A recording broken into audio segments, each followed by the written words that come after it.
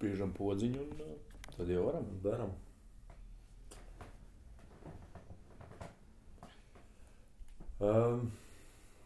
Podkāsts ārpus kadra no neierastas vietas, proti no Podgoricas, pirmo reizi ārpus sporta centra mājīgajām telpām, bet visai mājīgā dzīvoklī tāpatās.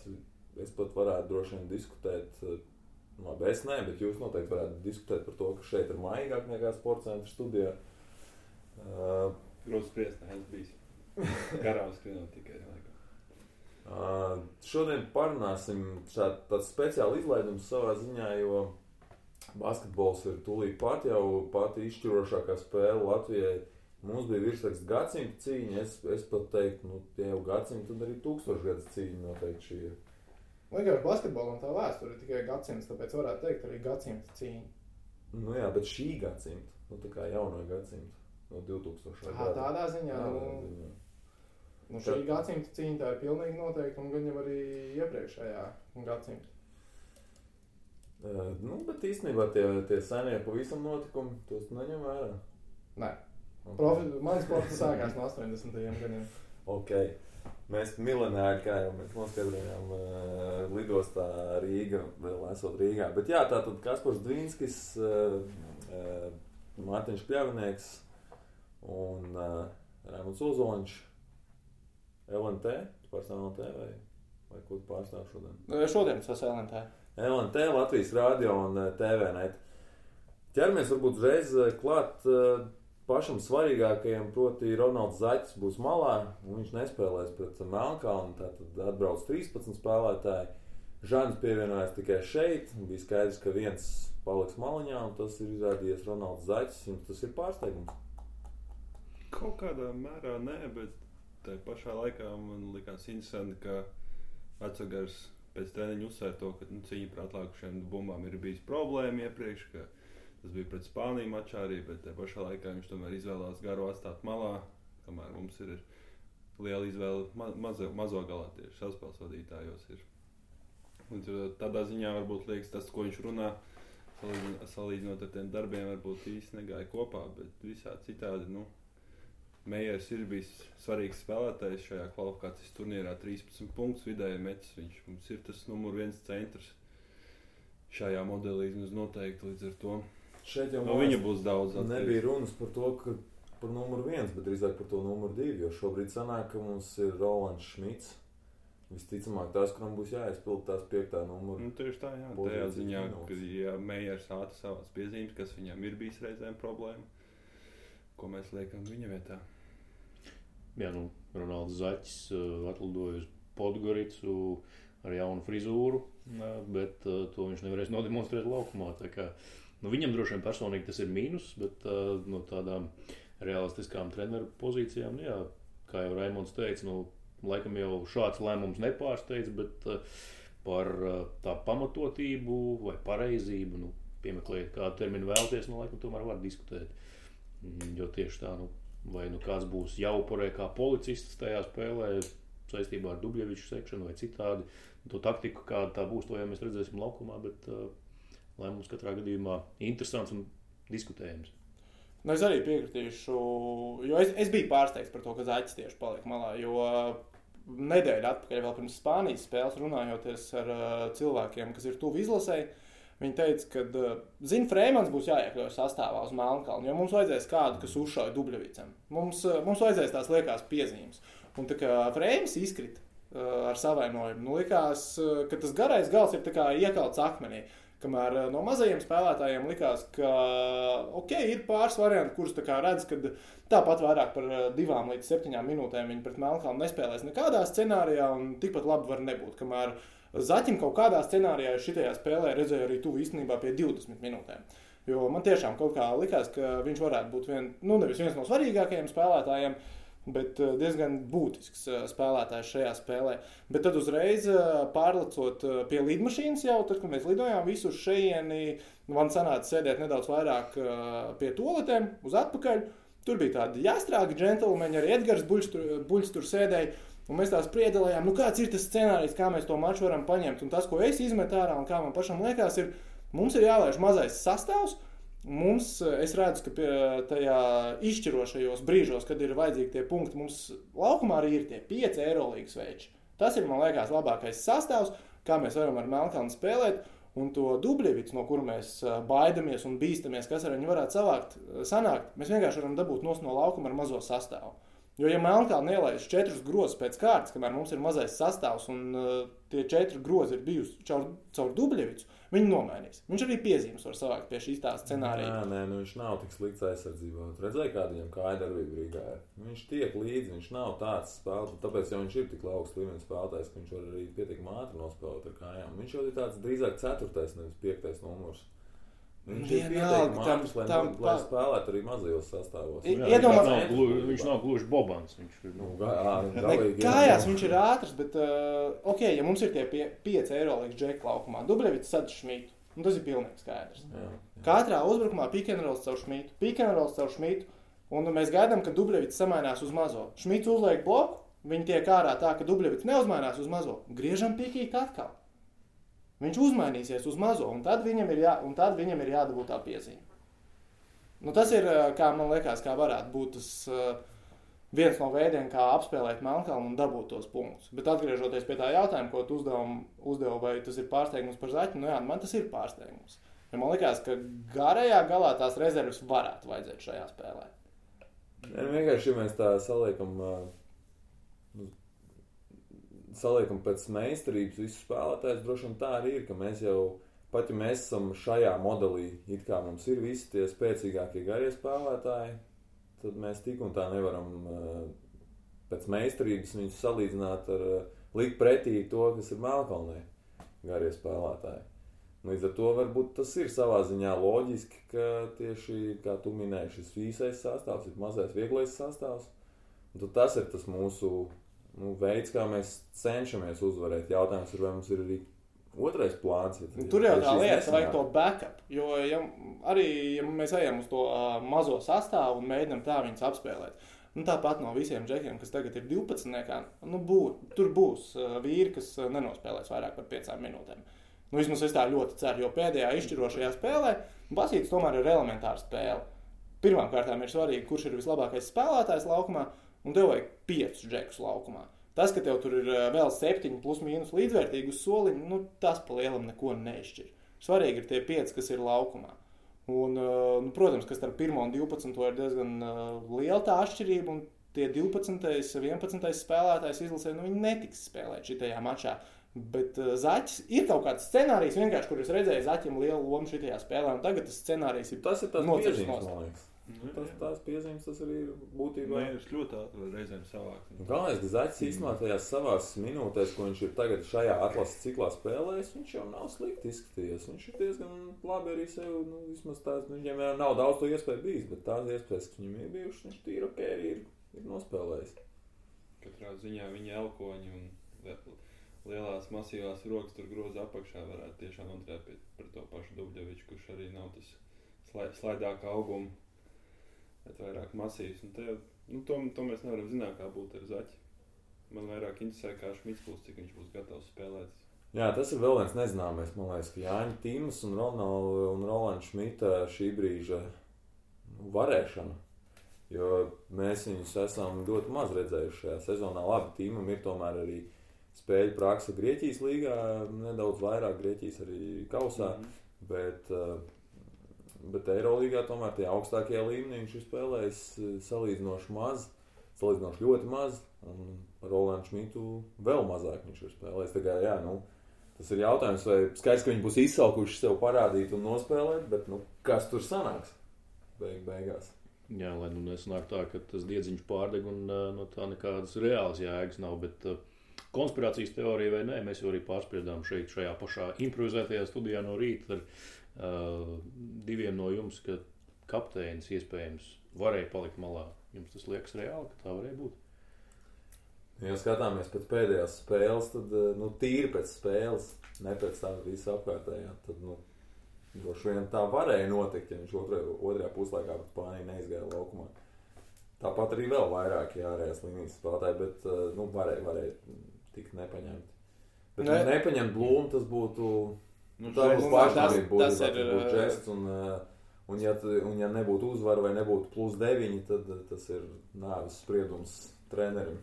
Un tā ir arī tāda diezgan liela PR katastrofa būtu bijusi, ja viņi neuzvar ar tiem 9 punktiem. Tad, Blūms ir spēlētājs, kāpēc mēs īstenībā vispār esam šajā situācijā, jo mums spēle Slovenijā bija jāzaudē.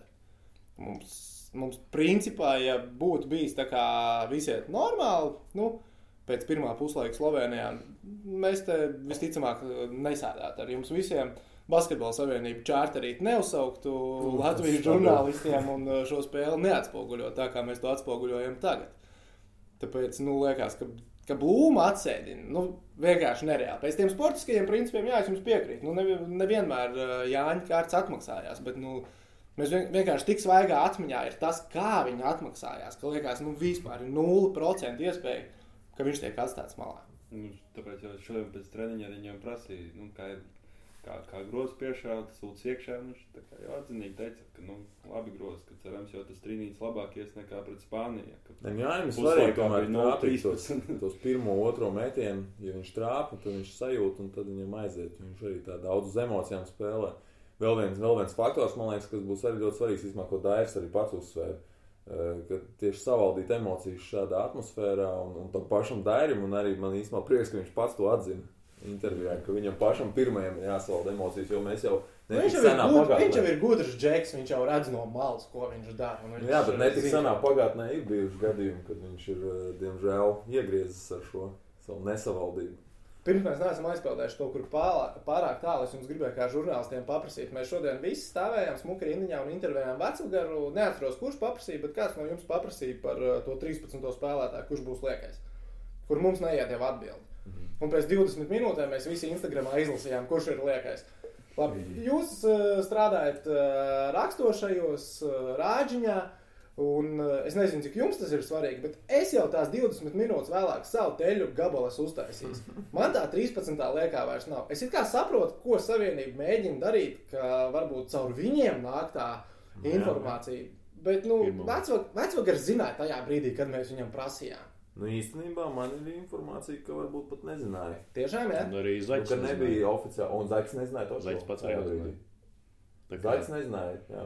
Tad varētu būt, bija arī, tas nebija tiešām sakrita tā, jā. Tas nebija tajā brīdī pateikts komandai, katrā ziņā. Tā kā varēja būt, ka Ronalds pats to uzzina no medijiem, un tas pavisam nebūtu. Nē, es domāju, ka viņš tad drīzāk ģērbs uzreiz pēc viesnīcām, jā. Nē, es tur nesaskatu baigi lielo problēmu tādā ziņā. Tu nesaskati, jo tu jau zināji, nākot mājās, kas būs. Bet... Nē, tas tā, bet es vairāk no tāda aspekta, ka 15. gadā, kad Rīgā bija čemps, sliktāk bija tā, kad aiziet sastāvu nosauc vienam konkrētam mēdījam tiešraidē, nekā, kad visiem izziņot sanāk vienlaicīgi. Ja toreiz bija tā situācija, ka aizgāja Bagātskis augšā arēnā, ložā, bija video studija kaut kāds, sponsoram. Bet visi sasauc to studiju un tāpatās. Visi neskatījās to studiju, jo Bagātskis gāja ziņot uz neoficiālo sadarbības partneru, man liekas, tolaik tā bija LMT Straumē. Viņš gāja to ziņot, kamēr oficiālajiem partnerim, kas bija mans pārstāvētais mēdījis, tādas informācijas nebija. Nē, es domāju, tas bija vienkārši sadarbīgs gadījums. Tāpatās visi skatījās to studiju, jo zināja, ka tur paziņos. Neskatījās. Nē, tev kā mēdījam sūdīgi, tāpēc viņš aiziet uz citu un bildi ir kādam citam ar viņa to tekstu. Nevis tev. Es tos reitingus no galas nezinu, bet es esmu diezgan daudz ko gatavs likt ķīlāk. LMT Straumas studijas pirms 15. gada čempioni neskatījās tik daudz cilvēku kā pirms spēles studiju, ko tieši pirms spēles tajā pašā kanālā, kur spēle rāda. Nē, pēc viņš toreiz paziņoja, tas nebija pēc treniņa kaut kāda? Tik sīk, es tagad to gadījumu tieši neatceros. Tas nebija pirms spēles. Tas nebija tā tieši pirms spēles, jā? Diez vai. Sastāv nosaukšana? Nē, tas bija ārpātais treniņš, jā. Jā, viņiem bija kaut kāda speciālā tā brīža studija tam veltīta, bet... Es nezinu, vai tur bija kaut kāda vienošanās par to, ka LMT sponsorēja savienību, līdz ar to viņi ir iedodot lielāku naudiņu kaut kāds pirmavots, vai viņiem ir ekskluzīvas tiesības, un droši vien kaut kāda savstarpēja vienošanās jau tur bija. Ja tas bija tā, ka pēc treniņa, tad man pat īstenībā liekas, ok, un es Raim tev nepiekritīšu. Ja tu dot lielāko naudiņu kaut kādām pirmās naktas tiesībām, tev ir jābūt. Nē, bet tas ir, kā to pagriez, jā, liela traģēdija, ka tagad 20 minūtes vēlāk, Nē, es biju samēts frēņķi par to, ka man tagad televīzijā ir sižets bez aktuālas informācijas. Es tev tīri par savu kabatu satraucos. Bet redz, tev jau reiz tā tavu meistarība parādās, kā tu spēji šajā situācijā uzražot tādu sižetu, kurā tas varbūt nemaz netiek būtiski uzsvērts. Tur jau tā ir. LNT 900 sekundēs 25. februāra rīta sižetā vispār nemazākās nekā nojausmas nebūs par to, ka ir 13 basketbolisti atbraukuši uz Melnkalni. Bet es pieļauju, ka tu nemaz neminēji to, ka... Protams, ka es neminēju. Tad viss kārtībā, Tu jau varēji iet ar darbiniekiem basketbolistiem runāt. Mēs redzēsim. Būs tikai no rīta, vai tu vari man pačukstēt? Labi, atzīšos. Nē, bet šajā situācijā tiešām arī Ronalds pats nebija informēts vēl, respektīvi komanda nebija informēta vēl treniņu laikā. Tā kā. Nē, man tas timings vienkārši salikās interesants, jo es biju klāt, tā, ka mēs visu to paprasījām un ejot no treniņu zāles ārā, ejot Instagramā, es redzu, kurš ir tas 13. liekais. Jā. Ko mēs varam sagaidīt arēnā, jums ir nojausmas. Man īstenībā bija sajūta, ka tā arēna, es nezinu, kāpēc es biju uzbūris sev prātā, ka viņa būs kaut kas iespaidīgāks. Es iegāju tajā arēnā un tāda, maza mīļa zālīte tāda. Ne gluži Jūrmāls Taurenīts, bet kaut kas uz to pusi, ne? Tā kā nedaudz lielāks, jo šausmīgi īpatnēji. Viņi tā kā iet uz leju tā dziļumā un Wikipēdija saka, ka 6000 tur varot ielīst. Es skatījos riņķī un es tā kā nevarēju saprast, kur ir tie 6000. Nē, 6 nav daudz, tas ir arēnas. Šauļos ir 6. No arēnas Rīga pirmais stāvs. Tā Saklus Urhala, tā ir principā, Saklus Urhala tā vizuāli, man liekas, pat lielāk izstāst. Vizuāli, jā, bet ietilpības ziņā, principā, tas pats vien ir. Man liekas, ka tur tas key moments ir tas, kā ir izkrāsot zāli. Jo atceries, Krievijā arī visas tās sporta halles kādreiz Kaziņā un Lokomotīvē visas bija baltas vai tur palēkām sienām, tad viņas izstās ne pēc kā un tā, ka viņas nokrāso melnas, tad uzreiz ir daudz labāk tā sajūta, tā pilnāka tā arēna būtu. Jo šodien mēs braucām ar autobusu garām tajā arēnā, es nemaz nesaprotu, ka tā ir basketbola arēna. Nevienā brīdī nebūtu iedomājies. Baseins vairāk. Blakus baseins, jā, bet gandrīz vai lielāks. Nē, man tā hala tā no iekšpuses pirmo acu skatu uzmetot pāri laukumam un tribīnēs atgādināja drusku Bonas arēnu, kur... Bonā, jā. Tāpēc es saku, tur bija 6000. Jā, tā kā, gan tas tribīņu izkārtojums un projektējums, gan arī, ietilpība un tā gan bija loģistika kopumā. Kādus, es nezinu, kad šī tā ir būvēta, bet, šī droši vien ir vecāka, jā. Ļoti nesen būvēta. Šitā, man liekas, es neatceros, vai 78. vai 88. gads ir šai arēnai pīrēdu tā kā atklāšanu un uz 2005. Gada čempionātu, kad vēl Melnkalna bija Serbijas Melnkalnas sastāvā, viņi tika renovēti un izskatījās, ka no tā laika arī baigi nav aiztikt. Bet braucot uz šeit, man viena no lielākajām intrigām būs tāda, vai skatoties spēli, ja būs nervos moments, es varēšu kurīt. Izskatās, ka nevarēšu, jo visur diezgan uzskatām bija salīmētas tās uzlīmes, ka ik pēc 2 metriem bija tā pa tribīnēm pastaigājot, ka pīpēt nevar. Jo skatoties tos video, kas no bijušās Dienvidslāvijas teritorijas ar basketbola spēlēm ir, cigarete līdzjutējiem iekšā arēnā sēžot savā vietā ir diezgan liels standarts. Mēs rīt mēdīju zonā nevarēsim tā darīt. Kur būs mēdīju zona?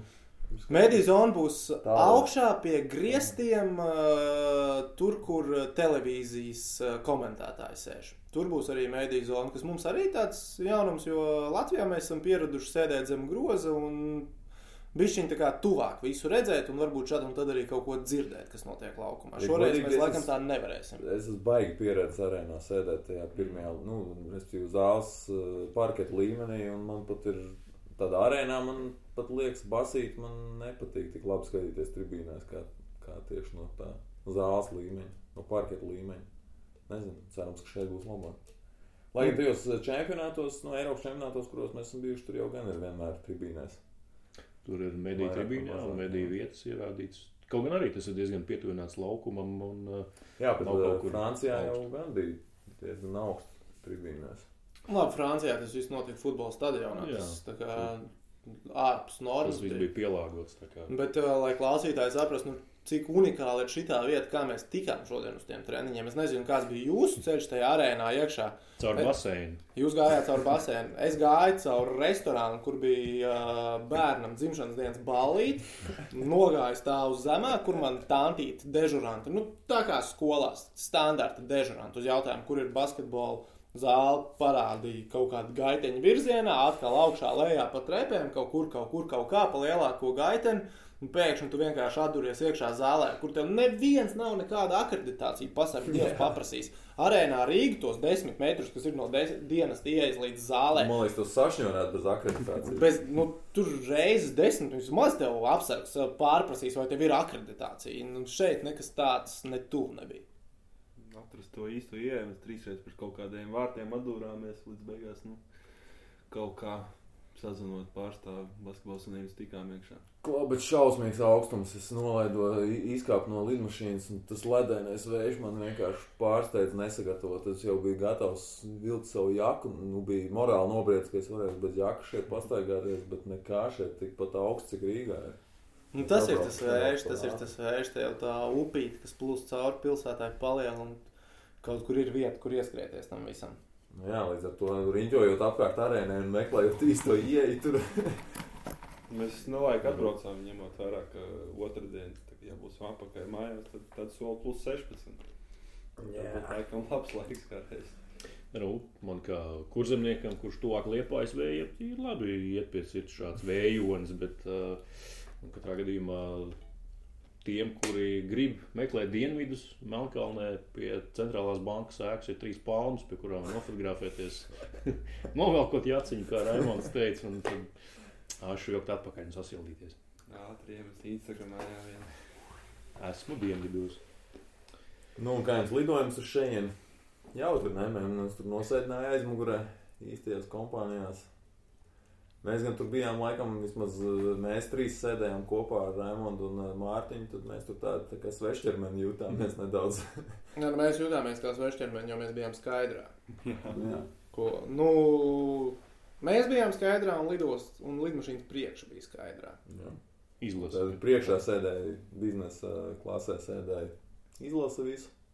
Un aizmugurē bija sasēdināti mēģi. Nē, bet man liekas, ka Bet tas piedar pie lietas, jo man savukārt blakus sēdēja Viktorija Kamaz. Un viņa teica, nu kā šitie te visi uzvarās. Un es viņai teicu, Viktorija, būsim godīgi, mēs ar tevi nestrādāt, mēs braukt atpūsties, mēs būtu pirmie, kas tur bļaustītos un dziedātu. Taču cilvēki brauc atpūsties, fanot līdz izlasē. Tas viss piedar pie lietas. Nē, protams, man vispār nav, tas ir saprotams tieši tā. Es biju apvainojies atkal tīri sautīgu iemeslu dēļ, jo es biju iztēlojies, ka es nolikšu savus garos kātus ejā un varēšu pačučēt. Tas plāniņš nesanāca. Tu biji uz Serbiju uz Olimpisko kvalifikāciju? Biju, jā. Toreiz bija, vai ne? Tikai mēdīji atbalsta. Tādi fani, kā fani vispār nebija. Nē, toreiz fani nebija reizē. Es Toreiz ļoti labi atceros, ka es pat 3 vietām sēdēju. Jā. Es sēdēju pat 3 vietām. Šoreiz Es arī iedomājos kaut ko līdzīgu šoreiz, ka būs. Un mēs arī tās pusdienas gaidījām lidmašīnā, tāpat kā uz Serbiju, un šoreiz nesagaidījām. Kā varēja noprast no tiem faniem kaut kā tur naudaņa riņķojas apkārt, tad laikam jau kaut kāda samaksa viņiem. Kaut ko meta, jā, jo 10 eiro šurpa turpa tika dot arī virs manas galvas. Tas jau pat dzērieniem drīzāk. Tas jau bija par iztērēto lidmašīnā, bet bet... Vispārībā jau kaut kāda naudiņa. Vispār, ja es sapratu, bija 60 biļetes pārdotas, tā kā līdzutējiem. Bet es pieļauju, ka tās biļetes tika tirgotas tā kā fanu klubiem un faniem. Gan jau tam 6. spēlētājs oficiālajiem pasākumam. Visticamāk, jā, jo tā... Es tieši painteresējos, vai publiskā tirzniecībā bija kaut kur pieejams šī avio reizes biļetes, es nevarēju nekur atrast. Ja es tā mājās tupi nevienu nepazīstot, būtu googlējis, vai es varu aizlidot uz Podgoricu, pat aizno no Rīgas, ne. Nevar jau arī tāpatās. Nekāds nevar. Tāpēc jau būtībā tāpēc arī ir šis līgumreizes.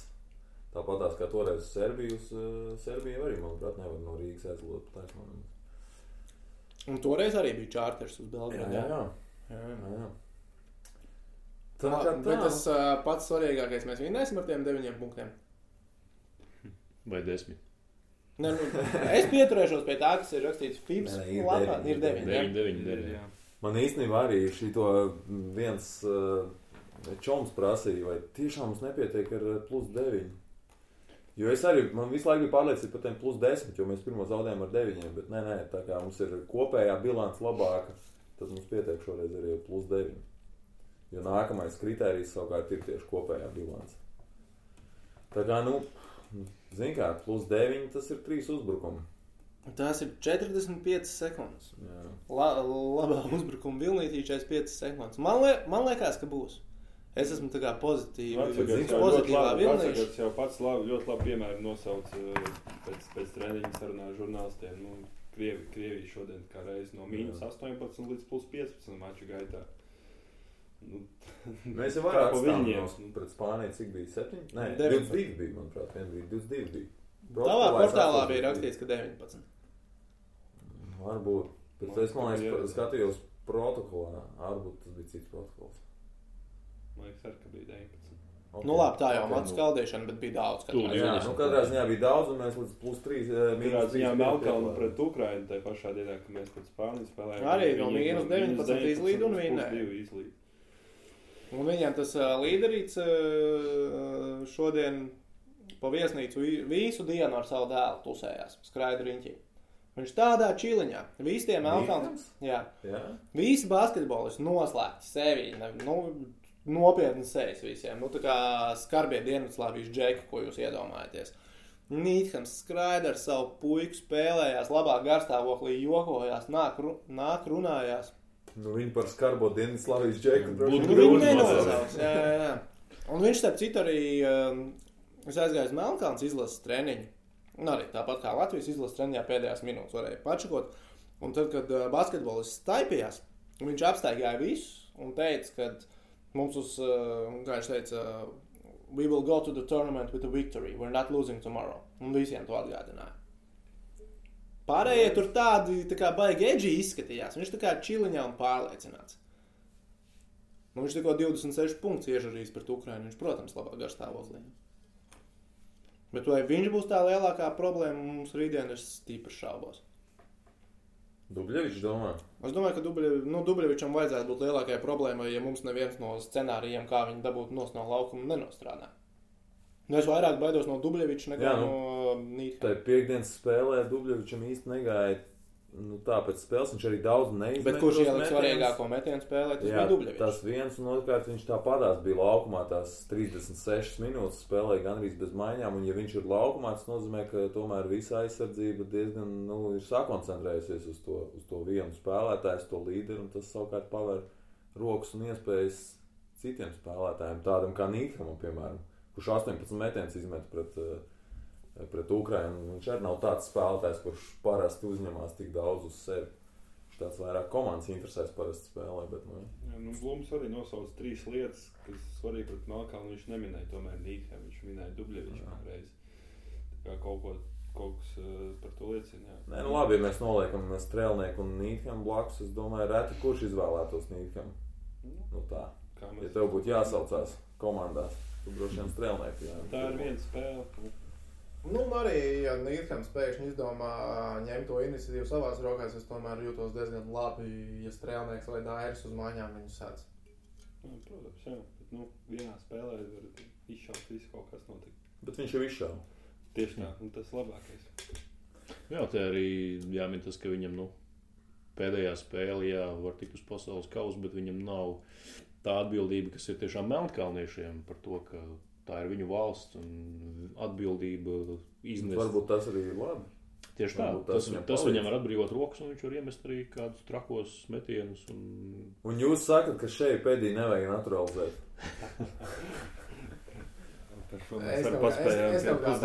Es kaut kā baigi lepojos par to, ka mums un lietuviešiem, man liekas, vienīgajiem no Serbiem. Serbiem ir starp citu, bet viņam nav izlasēs spēlēšana. Šārs Dženkins ir Serbijas. Jā. Mums tagad ir izdevies, mēs spēlējam bez naturalizētiem spēlētājiem, mums bija Trojs Oslers, bet jaunākie klausītāji tādu vispār nezin, kas tas tāds ir. Man tas ir prieks. Man kolēģis Edgars Barbaks vispār saka, ka izlasēs arī treneris nedrīkst būt ārzemnieks. Viņš ir vēl kategoriskāks. Nē, es pēc būtības tev piekrīt, bet ja ir šāda iespēja, nu tad, un ja tu redzi, ka šī iespēja tiešām var tikt izmantot, lai sasniegtu nākamo līmeni, tad kāpēc nē? Nu, bet tas ir patriotisks. Tas ir klubu sporta veids tad. Nu jā, bet ja Mēs citas visas izlases var to izmantot. Ne, izmantot to var visi, bet nu, kaut kad jau ieslēdzās principi. Zin, kā, nezinu, bet ja Latvija nokrāpt savu otro pusīti arī var visi. Bet nu ir kaut kur teorijā, vai ne? Bet ir kaut kur ieslēdzās princips, ka tu to nedari. Bet ja Latvija izcīnīs medaļu ar Šeliju Pediju, kā saspēles vadītāju, tu priecāsies mazāk? Nē, nu, protams, ka es priecāšos tieši tāpatās. Un, ja tas tā, tad tas nebūs tā, ja šeit pēdī dabū Latvijas pilsonību, viss es par Latvijas basketbola sieviešu izlases nekad vairs nefanošu. Nu, tāds, protams, nebūs. Bet, ja tu zini, kā man paprast tagad, vai es gribētu, vai es negribētu, nē. Ja viņi apprecētu, piemēram, tevi, ja? Lūdzu, uz priekšu. Šeja Siliņa spēlē Latvijas izlasē, man nav nekāda iebilduma. Bet tas jau arī ir jautājums par to, kur Latvijas basketbols virzās, vai mēs ņemam to īstermiņa tūlītējā rezultātu stratēģiju šobrīd, vai mēs tomēr... Bet čempionāts ir tūlīt, pēc dažiem mēnešiem sievietēm, ja mēs runājam par sieviešu izlasi. Bet, jā, vai ir tā lielā stratēģija ir īstermiņa? Nav jau, ka pasmelties to rezervu, ja Elīna Babkina notraumējas, protams, nenovēlam viņai to, bet ir tāda pieredze. Es neesmu tik dziļi iedziļinājās. Kāds ir tas pamats, kāpēc pēdējā vajadzētu dot Latvijas pilsonību? Jo viņi ir ļoti labi spēlētāji, un mums ir problēmas saspēles vadītāja pozīcijā. Fascinējoši iemesls pilsonību kādam piešķirt. Lai sasniegtu. Artiņš Zībārds teica, ka viņi padarot labākus visus citus spēlētājus, bet tas arī... Viņi ir ļoti labi spēlētāji. Tas tomēr arī nav tik liels iemesls, ka izturētu viņai atvainojos, ka es to nezinu, bet viņai TTT ir pirmā sezona vai otrā sezona? Otrā. Un tagad strādājot. Tātad īres līguma ir pagarinājusi. Savējo dzīvoklīt visticamāk. Viņa varētu būt, ka tūlīt drīzumā pagarinās vēl vairāk. Ka viņa paliks uz vēl. Jā. Labi, bet tas jau ir cits stāsts un cita vispār izlasa. Mums tagad vīri galvenie un tad sekojam līdzi izlasē. Vēl kaut kas piebilstams, ko mēs sagaidām rītdien? Ko mēs gribētu ieraudzīt? Es gribu sagaidīt jau visu laiku labāko lidojumu lidmašīnā savā mūžā. No Podgoricas uz Rīgu, naktī no pirmdienas uz otrdienu. Jā, jo sadāk bēdīgā noskaņojumā tur. Es bēdīgās lidmašīnās esmu gan sēdējis, man pietiek. Es gribu vienā jāstrā pasēdēt.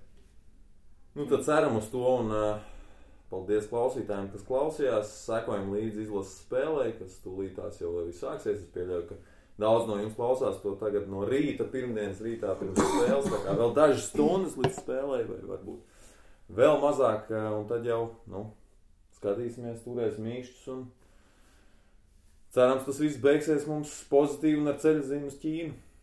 Paldies, vīri, paldies. Un tad tiekamies šitādā sastāvā Ķīnā. Tiekamies Ķīnā, kādā dzīvoklī.